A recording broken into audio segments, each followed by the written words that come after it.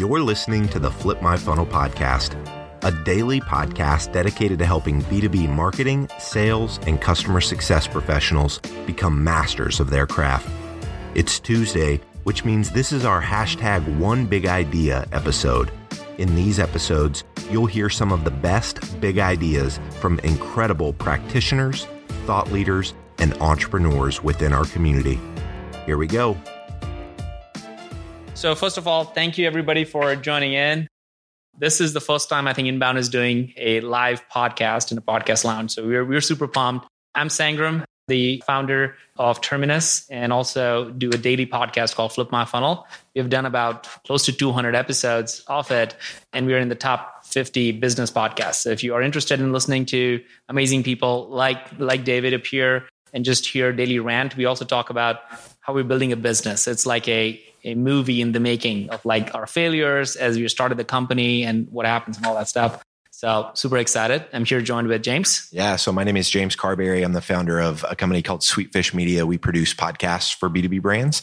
And I'm the co-host of Sangram's Flip My Funnel podcast and also a podcast called B2B Growth. And so really excited to share the content on both Flip My Funnel and B2B Growth, and excited to chat with you today, David. Awesome. A daily podcast. Daily. Can't even wrap my head around since daily. January 1st. Awesome. That's congratulations. That's great. All right. So I'll kind of share a couple of things, and would love, David, for you to introduce and share a little bit more about yourself. First of all, I saw David speak, and one of the reasons I wanted you to be on the show is because I saw him speak at the Marketing Profs Conference. This was probably 3 years or 4 years, maybe right around the election time. And I think your whole presentation was around NewsJacking. Now, who among you have heard about NewsJacking? And I think if you're in marketing and sales, like I think we realize and recognize that the traditional way of getting the information out is just not cutting it. So there's a lot that I want to learn and hear more about you on NewsJacking. And he's an author of 10 books, New York bestseller. He's an advisor to HubSpot, also co-authored a book with Brian Halligan. So pretty awesome. As you just heard from him, he's spoken at almost every single Inbound conference. So that's pretty awesome. And really is a marketing and sales strategist. So David, welcome to the show. Oh, thanks. Awesome to be here. Yeah, let's give him a huge round of applause. Oh, and to these guys.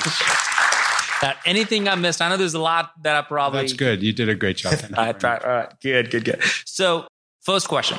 Even before we get into NewsJacking and all that stuff, I saw you getting interviewed by Tony Robbins. How did you manage to do that? So Tony actually has become a friend. I speak at all of Tony Robbins' business mastery events around the world. Wow. And he does between 3 and 5 business mastery events. And I have been for the last 4 years doing that. It was just a couple of weeks ago in Las Vegas. And it's unbelievable because, Tony is the man, the master. He's probably the most popular speaker in the world. And he does a 5-day event called Business Mastery. And I have the 2-hour session on day 2 in the evening about marketing. So I'm the marketing guy. And it's amazing because we had 2,200 people in a theater in Las Vegas. Wow. And if you've ever been to a Tony Robbins event, you know how unbelievably upbeat and energetic they are. Or if you've seen the film I Am Not a Guru, which is the documentary about Tony, you understand that. But the idea that he lets me share his stage is, I still can't believe that happens. And it's one of the highlights of my year are those particular presentations. So Tony and I partnered to create an online learning course called New Marketing Mastery, which I actually sell at the Business Mastery events. And so Tony and I created this 1.5-hour video of us riffing about marketing, which is great. It's really fun. And he interviewed me. I interviewed him a little bit. And the guy has like 16 companies generating $5 billion in revenue. So it's massive. No doubt about it. Pretty massive. Anybody have not heard about Tony Robbins? All right, good. So one of the things before we get into NewsJacking, I wanted to hear about, because you shared a story about the fact that you're into surfing, and you shared that story. And I was just like, wow, like you went to the workshop and you actually took a workshop. Could you share that a little bit of it? And one of the reasons I wanted you to share that is because I feel it has this sense of storytelling in there. There's in a sense, in a way, there's a way for people to think about that just because you are doing some handcrafting work, right, it doesn't mean that you can't tell a great story. So could you share that story a little bit? Sure. So I'm a huge surfer. I'm not very good at it, but I love it and do it as much as I can. In fact, next week I will be surfing, which would be great. And so I was reading one of the surfing magazines that I do. And in the winter, I was like, oh, God, I can't surf. So I could, but I don't want to fly somewhere warm. I was reading the surfing magazine. Like, there's an article about wooden surfboards. Wow, this is really interesting because the surfboards that are made out of foam, the typical manufacturing process, are really bad for the environment. And these are surfboards made out of wood, all natural, all sustainable wood. The varnish they use is natural. It hit my hot button for surfing. It hit my hot button for the environment. And it was a craft-built product. And it was just talking in general about wooden surfboards. So I went to the Google machine, typed in wooden surfboards, enter, bang. Top listing was Grain surfboards in York, Maine. If you get in your car right now from here, you can be there in 1 hour and 15 minutes. And so I was like, wow, this is great. These guys make wooden surfboards. They're like, I forget the price, like $2,000 each. This is really neat. And then I'm reading, and they have beautiful pictures. Like, they sucked me into their content. Yeah. You actually spend time on their website. Oh, yeah. Right? Like, I would have been the one, oh, this dude's here for 10 minutes or something going on. Right? It was total inbound marketing. Number one search result. They sucked me in. But then they had like a section of the website was come to our build your own surfboard class. Like, that's interesting. So I'm looking at it, and it turns out you can go up for 4 days in York, Maine to build your own surfboard. That is cool. And so then this was end of October, I think. And I looked on their calendar, and it said the next one is starting in 4 days or 2 days or something like that. It's like, oh, starting in 2 days. Well, my wife, Yukari, who's sitting right there in the front row, she was in Japan at the moment, at that time. And so I said, Yukari's not here. I don't have any speaking gigs. I don't really have any pressing assignments. I called them up. Hey, do you have any spots left? They go, yeah, we got one left. Sign me up. And so like 2 days after I Googled wooden surfboards, I'm in a factory in York, Maine, building my own surfboard. Wow. And I ended up interviewing them. I ended up creating content about them. I ended up going back and building a second surfboard with them. But what was fascinating about it was total inbound marketing. It was they knew how to tell their story. They knew their buyer persona, me, this geek who wants to build their own board, who wants to have a wooden board, who would like to work with their all this intellectual brain stuff that we do for a living. Oh my gosh, I can actually use my hands. That's radical. I'd sign me up for that. So it was just really, really interesting how they put all that together. And one more final thing about them that I think is interesting is they have a proprietary technique for building surfboards. It's a boat building technique. Okay. And it's basically ribs, just like a boat, and then wood that goes over the top, just like you would with a boat. And in fact, the owner used to build furniture and build boats. And then it's fiberglassed and whatnot. And it's a very proprietary technique that they invented. Yet they invite people to come up and build the boards themselves. So anybody who wants to can learn their technique, and they're not afraid that other people are going to so-called steal their ideas. Right. So I just thought the whole thing is pretty awesome. And they have a fabulous Instagram, Grain Surfboards. I don't remember the number. Maybe someone can look it up, but like 50,000 followers or some number of followers. Yeah. That's for a little artisan surfboard company. I love it. David, I want to transition the conversation into talking about newsjacking. From what I've found online, you actually coined the term newsjacking. Actually, I didn't coin the term. It turns out that the term was coined in the 1970s in the UK. Okay. And what it originally referred to is people stealing the roped up newspapers early in the morning. They would jack the news. Kids would newsjack. They'd cut them open, and they'd sell them on the street. And so that's how the term was invented. Okay. But then I co-opted that term 6 or 7 years ago to be what it refers to today, which is the art and science of injecting your ideas into a breaking news story to generate attention, media hits, sales. Could you share some examples of maybe some companies that you've seen do this or brands that you've seen kind of execute that strategy really well? Yeah. I mean, Donald Trump is president today because of newsjacking. And I started talking about Donald Trump and newsjacking in August of 2015, which was 18 months before the election. And in a blog post I wrote, I essentially predicted that he was going to win because he was the best marketer. Wow. He was and this was way before the primaries, right? This is when there were like, remember there were like a whole bunch of people running for the Republican. There's only 2 or 3 running for the Democratic, is Bernie Sanders and Hillary Clinton and 1 or 2 others. But there were like 20 or so. Like 25 people, and they had to break them up into like the A team debate and the B team debate. Remember that? Yep. And so I was like, Trump's going to win. And the reason he's going to win is because he's figured out how to newsjack everybody else. And that's what that whole Lion Ted and low energy Jeb was about. It's about newsjacking them. And so, fast forward a little bit, then my favorite example of Trump newsjacking was when Hillary Clinton was giving the Democratic National Convention speech, the biggest speech of her life. Donald Trump was live tweeting it. Yeah.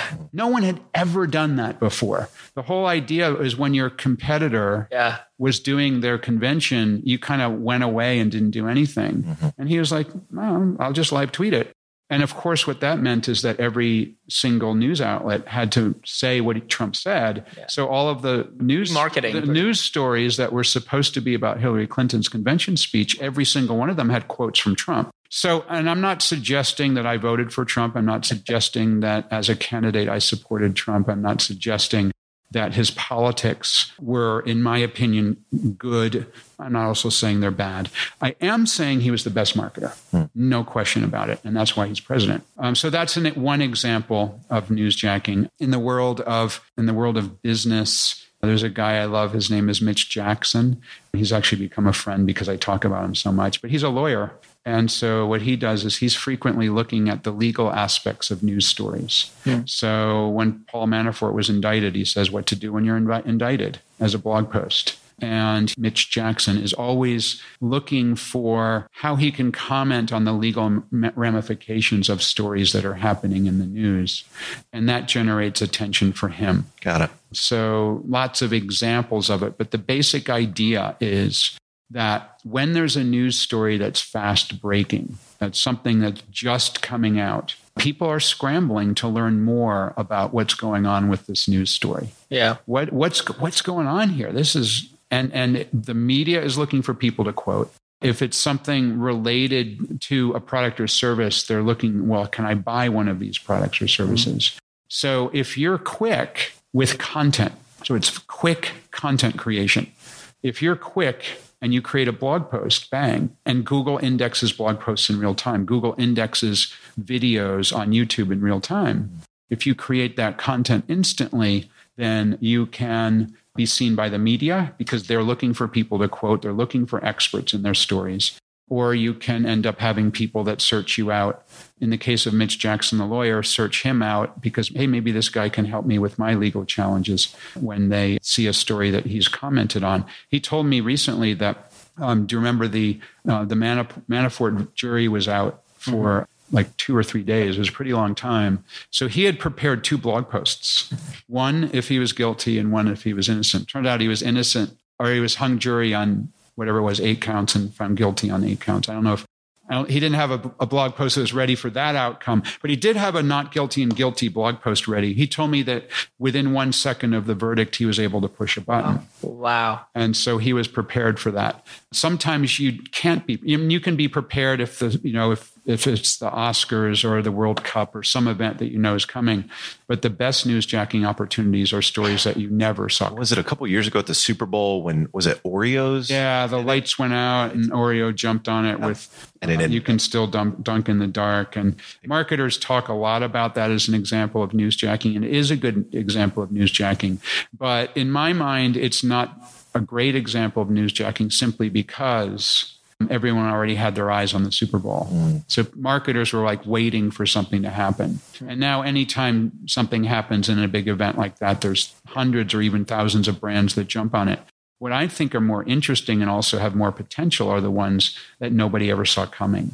The serendipity, the like, where in the world did that come from? And all of a sudden, geez, I'm an expert. And so I personally, when Donald Trump was elected, everyone thought Hillary Clinton was going to win. Nate Silver thought Hillary Clinton was going to win. All the polls said Hillary Clinton was going to win. Hillary Clinton's polling and Donald Trump's polling said Hillary Clinton was going to win. Everyone thought she was going to win. And then whenever they called the election, 1:00 in the morning, whatever it was, well, shoot, why did Trump win? I know why he won. He was the best marketer. That was the title of my blog post.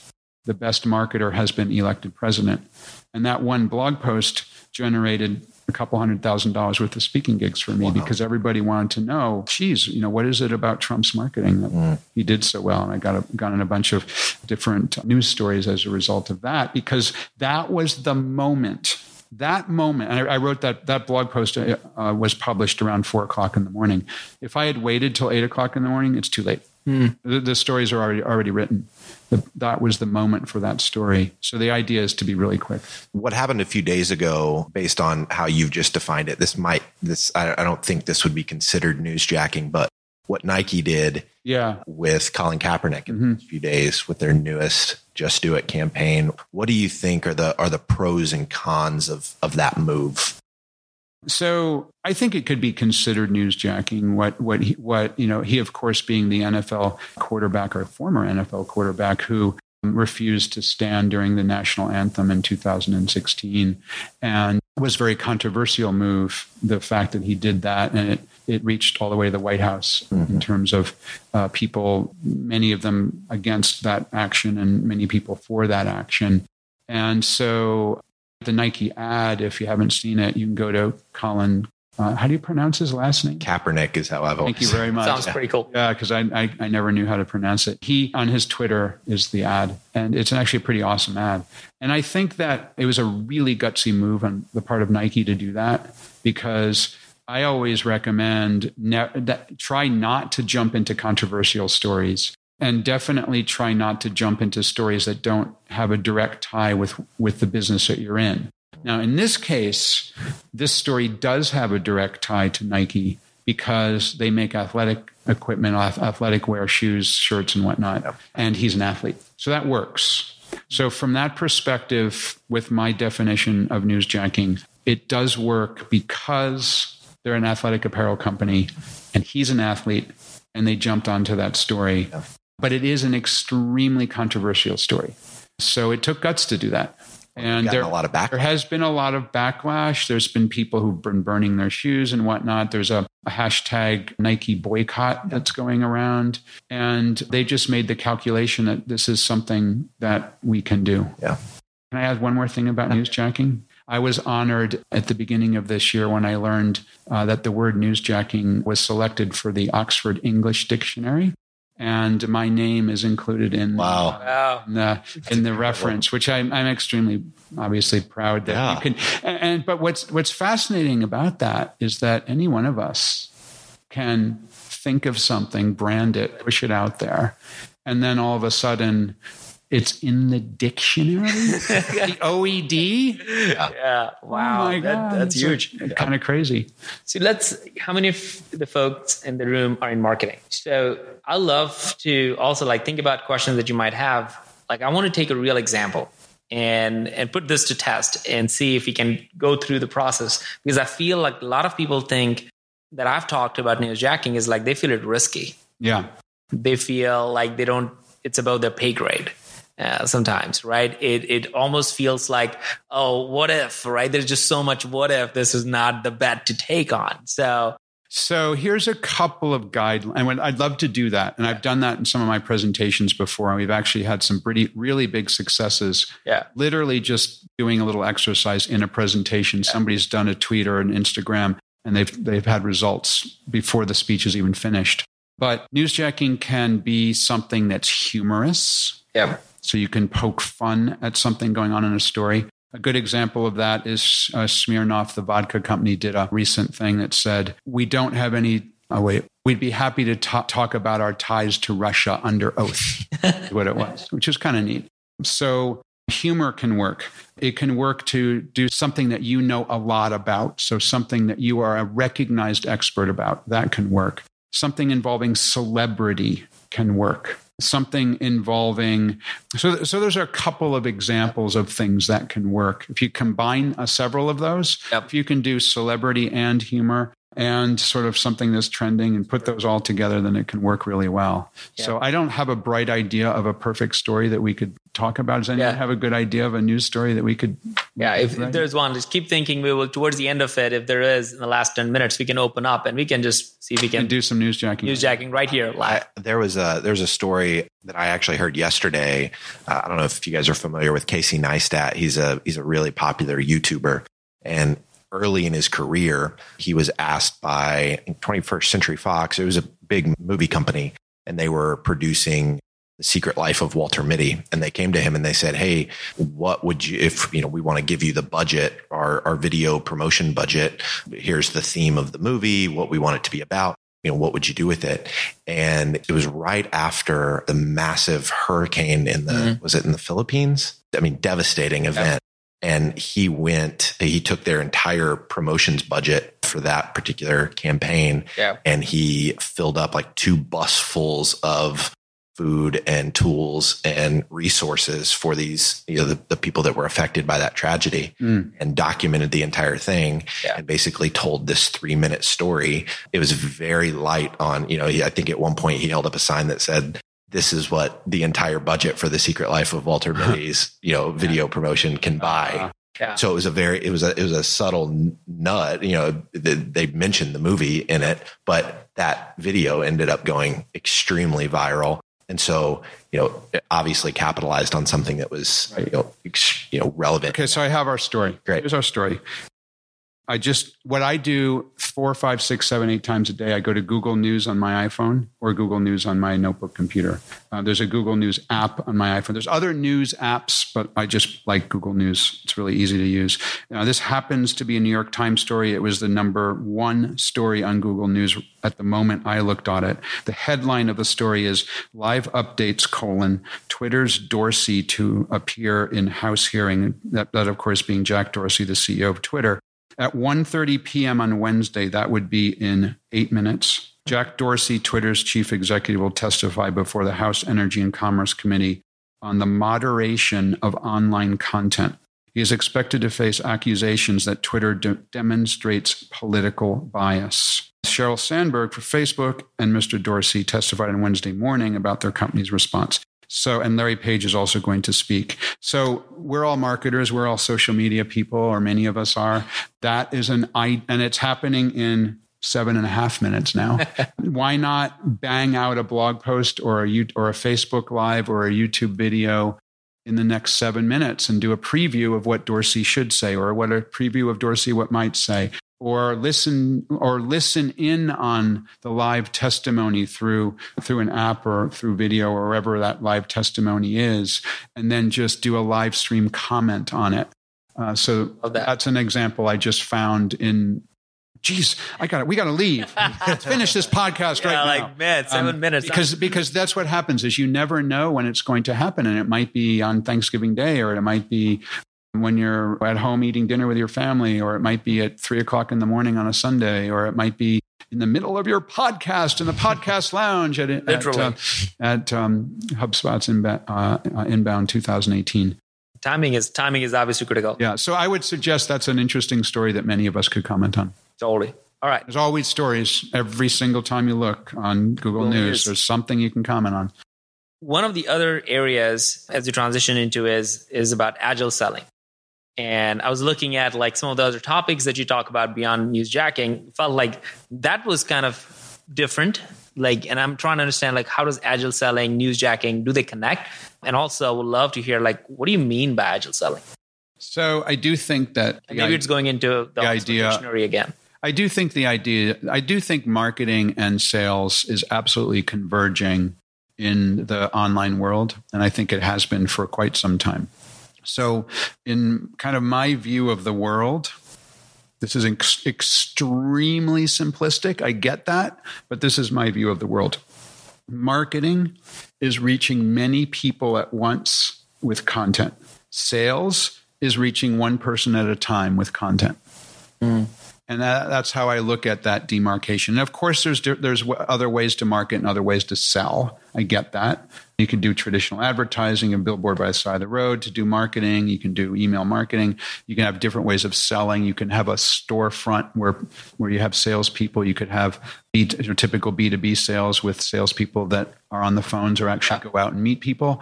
But in my kind of simplistic view of the world, it comes down to content, and that content can reach many people at once, or it can reach one person at a time. So going back to that grain surfboard example that we talked about when we kicked off a couple minutes ago, they created content to reach many people at once. That was their marketing content, which then reached a lot of people, got number one search results, great marketing. But then I became one person who was a potential customer of theirs. And it was the breadcrumb trail that I followed that got me to the information about I wouldn't have bought a surfboard for them, but I was absolutely intrigued by the make your own surfboard stuff. And then when I called them, I was already I wasn't a hot lead. I was a scalding lead by the time I called them. It was like, where do I give my credit card essentially? But then they just had to simply take my credit card number is basically all they did. But that was essentially some of the same content serving as sales. So the idea of agile selling, when it includes content, brings in something like newsjacking. So Dorsey is doing he's starting in 4 minutes and I can't watch it. Dorsey's starting in 4 minutes. And so there might be something that comes up that could be a piece of content that any one of us in this room could push out, a Facebook Live or a YouTube video or tweet with a hashtag or an Instagram or a blog post, whatever it is, that could interest somebody in what we have to offer that could then drive them to our website or drive them to a landing page or drive them to a place they can actually buy a product or service. So that's one aspect of agile selling. Another aspect of agile selling is, what are people doing on your website right now? And can you optimize to understand, based on what they're doing, what they might want next and what you can serve up at the right time? There's all sorts of different aspects of online selling when it regarding sort of the online world.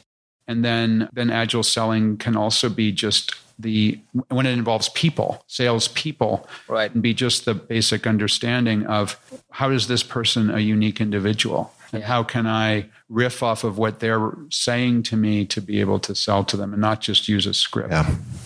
Those are just a couple of thoughts. Yeah.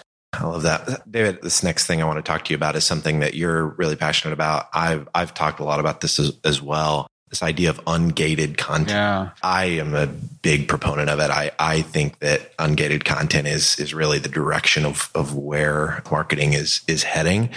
But the question is obviously, if you're not collecting an email, if you're spending all these, this time and resources as a marketer creating content and it's not behind a gate, so you can't collect an email for it, how do you advise marketers to measure the effectiveness of ungated content? Sure. So I'm a massive fan of the Grateful Dead.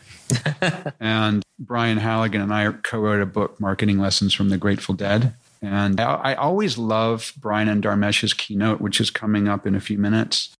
You could newsjack that too. That'd be something you could actually newsjack. Is a good one. At this place, you could figure out something really clever to say or do. Now, don't jump up on the stage. I don't think that'd be a good idea. But there's something clever you could do. But I'm always interested in Brian's keynote if he's going to pull out a Grateful Dead reference, because he just might do that. He's seen the Grateful Dead over 100 times. I've seen them 72 times. Bill Walton wrote the foreword to our book. He's seen the Grateful Dead 850 times. And the reason I'm talking about the Grateful Dead, to answer your question about gated content, is the Grateful Dead allowed fans to record their concerts. Mm-hmm. The only band in the beginning that allowed that. Everyone else said no. If you got a ticket for the Rolling Stones or whatever, it would often say no recording allowed. And if you tried to walk in with a professional level recording gear, no, you can't bring that in. The Grateful Dead says, sure, why not? People bring in microphones like this, and they have a taping section. And that got people to trade the tapes, and then they wanted to go see the shows.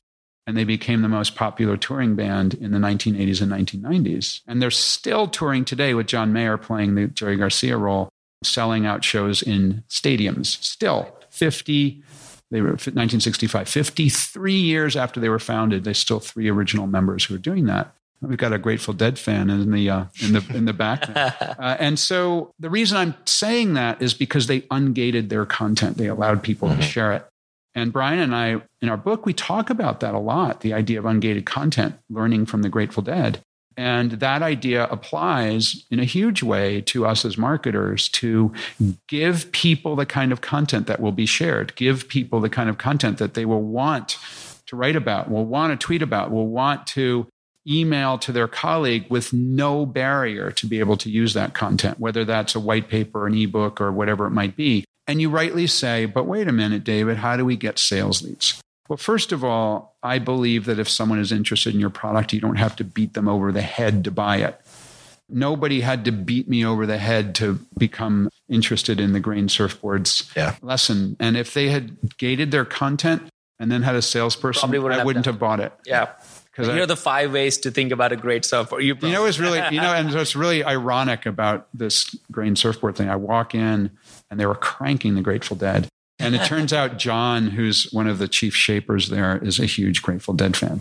So you can measure how many people are consuming the content, but I'm a big believer in secondary offers inside the primary offer. The primary offer is free. Here's a free white paper. Here's a free ebook. Here's a free infographic. Here's some great free stuff. Here's a blog, typically is free. Here's our blog. Please check it out. But then with calls to action within the free content. So if you like this ebook, great. Please join our webinar on this particular topic. Oh, you like this blog post? Cool. Well, why not sign up for our free analysis of your company's business or whatever it might be? Or in the consumer world, you could drive people to a page that has your product offering on it organized in such a way that it's related to the blog post that you just saw. So there are many ways that you can drive people from free content to something that's gated or from free content to something that you can buy. I'm not a believer at all in putting the gate up front in the beginning, because you're basically saying to something, no, I don't want you to consume my content until you give me something of yours first. That's not free. That's the opposite of free. That's like demanding something. I also like to use the dating analogy. So we've been married for a long time. I've been a very long time since I've been dating, but imagine going into a bar and then you're interested in someone. Before you even talk to them, you demand to have their business card, or you demand to have their phone number. You demand to know, how much money do you make? And that's often in the forms. It says, name, company, email address, phone number. What's your budget for this product category next year? How many employees in your company? This is crazy. So I say be a Grateful Dead and make your content free, but then figure out a way to drive people in Grateful Dead style. Okay, you can record our concerts and share the tapes, and then later on share the MP3 files. That's awesome. Yeah. But guess what? The more you consume those recordings, the more you want to spend money for the concert tickets. Yeah. We talked about the session that we did before this was the future of marketing. And one of the things that I was talking about is that I want people to spend time, and that's the currency I want to trade in. Right. That's interesting. Yeah. Right. Like if just going back to your dating analogy, like any relationship that we all have, like we spend time with people we like. We try to avoid saying hello to the person we don't want to spend time and go start walking fast. Like you want to ever see me walking fast? That's the only reason I'm walking fast. But for the most part, we want to spend time with people we like or if it's of interest, to your point. So if marketing starts figuring out a way to give content, share content, and create and ungate everything, we have seen upwards of like 30, 40% in terms of time people spending on our website. Right. Because we just knowing who the person is and knowing what industry they belong to, the content on the website is now fully tailored to them. And that's we're calling more on the account-based marketing side. It allows people to like spend time. And all of a sudden the salesperson now knows, oh, so-and-so company spending more time on our website. Right. Now it's salesperson's job to figure out who do you reach out to, and they have all their tools in their back pocket to get. And that goes back to your agile selling question of earlier, because then if you have a very clever piece of software like HubSpot, for example, then you can figure out exactly what people have seen on the website. They saw this blog post that led them to this ebook, which led them to this blog post, then to this video. And therefore the salesperson is armed in an agile way say when they do have that conversation, or when they do send their email, gee, have you considered XYZ? Because they know that's what that person is interested in. That's awesome. So, before we get to any questions that we may have the audience, love to hear about what is the topic that you talked about here and what was it about? Oh my gosh. Because I mentioned earlier, I've spoken at every inbound. I have to constantly come up with new topics. So today I did one on sonic branding, how to use music and sound to brand your business. And we talked about sonic logos, like famous ones like the NBC chimes and the Intel Inside and the Apple ringtone, things like that. We also talked about music. I played the Harry Potter theme song, for example, from the movies. And I was watching in the audience, I could see from the audience, everyone who had ever seen a Harry Potter movie was brought back to Hogwarts just from that music, which is fabulous. And that anybody can use this idea of sonic branding in their own business. I actually asked for a show of hands, and 100% of the room does visual branding. So that's logos and visual logos and colors and things like that. Almost everyone in the room does branding with words. In other words, you're careful about what word choice you use and what language you use. And only 20% of the room was doing anything around music with sound. It's a huge, wide open space. So I know very little about the topic, but I knew enough to be dangerous about the topic. That's awesome. All right. So I'm going to wrap up with the takeaways that I had from this conversation. And I'm sure I missed a lot. So keep me honest there. And then I would love for you to leave everybody in the room and listening to the podcast with a challenge that they can take on. All right. So a couple of things. One, you started off with this, the idea of going to this workshop and learning, like storytelling is at the heart of all of this. And we all know that as marketers. I think we need to own it. But more importantly, I think the example where you shared that even that company wasn't afraid to show what they do, even though they have an IP on it, right? Goes back to the whole idea of the Grateful Dead. Like, they were not afraid of letting people come and do it. So which means that we should not be scared of our competitors. We should really take them on and show that we have a much bigger audience and message. As a result of that, you would actually go further. And that's interesting with this conference. Anyone who wants to can come here. HubSpot competitors as well. And HubSpot, of course, is the sponsor of the event, and HubSpot employees put the event on, obviously. But it's not exclusive. It's inclusive of anyone who wants to come. Fascinating to me that they do it that way. Yeah.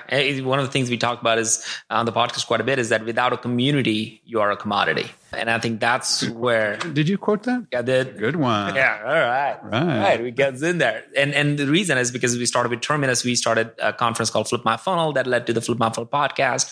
And we have a huge community that's rallying around us right now to build a great product and a platform. And that helps. So I think about it all the time is that there's probably somebody out who's trying to get a better product than what we have. But if you have a great community, then why not?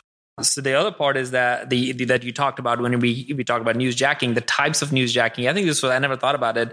Humorous, it can be humorous. It can be, getting a celebrity involved. But the one I think is probably relevant to everybody in this room is probably that you want to be an expert in your field. And I feel like that is something that I take to heart. And that was a really good thought there. And it can be really random in how you can take your expertise and then apply it to a story that other people hadn't really thought of you could apply to. And again, I go back to Trump's marketing. Yeah. Like no one else had done that analysis, or at least not when I started. They started to a little bit after that. Has anyone done anything around? What'd you do? I topped Google during the London 2012 Olympics through blogging. And really it was just frequency of content.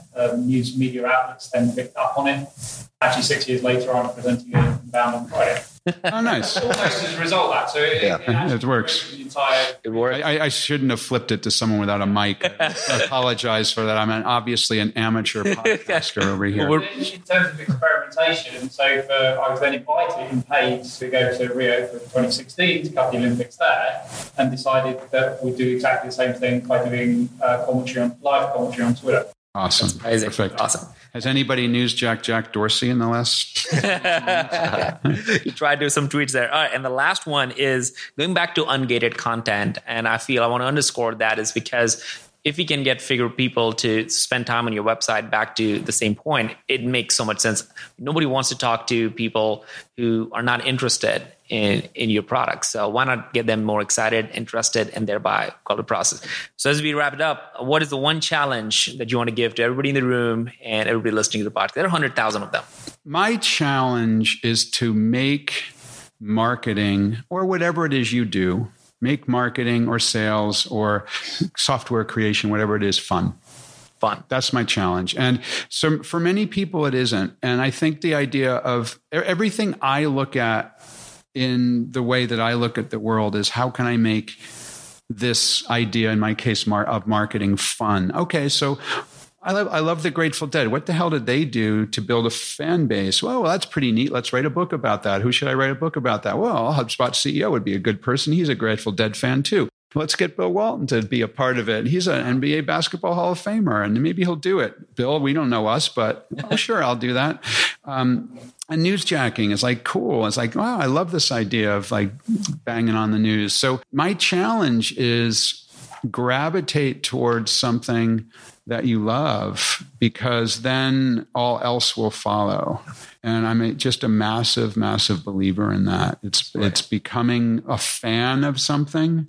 When you become a fan of something, then how can you use that fandom to aid or even become your career? Yeah.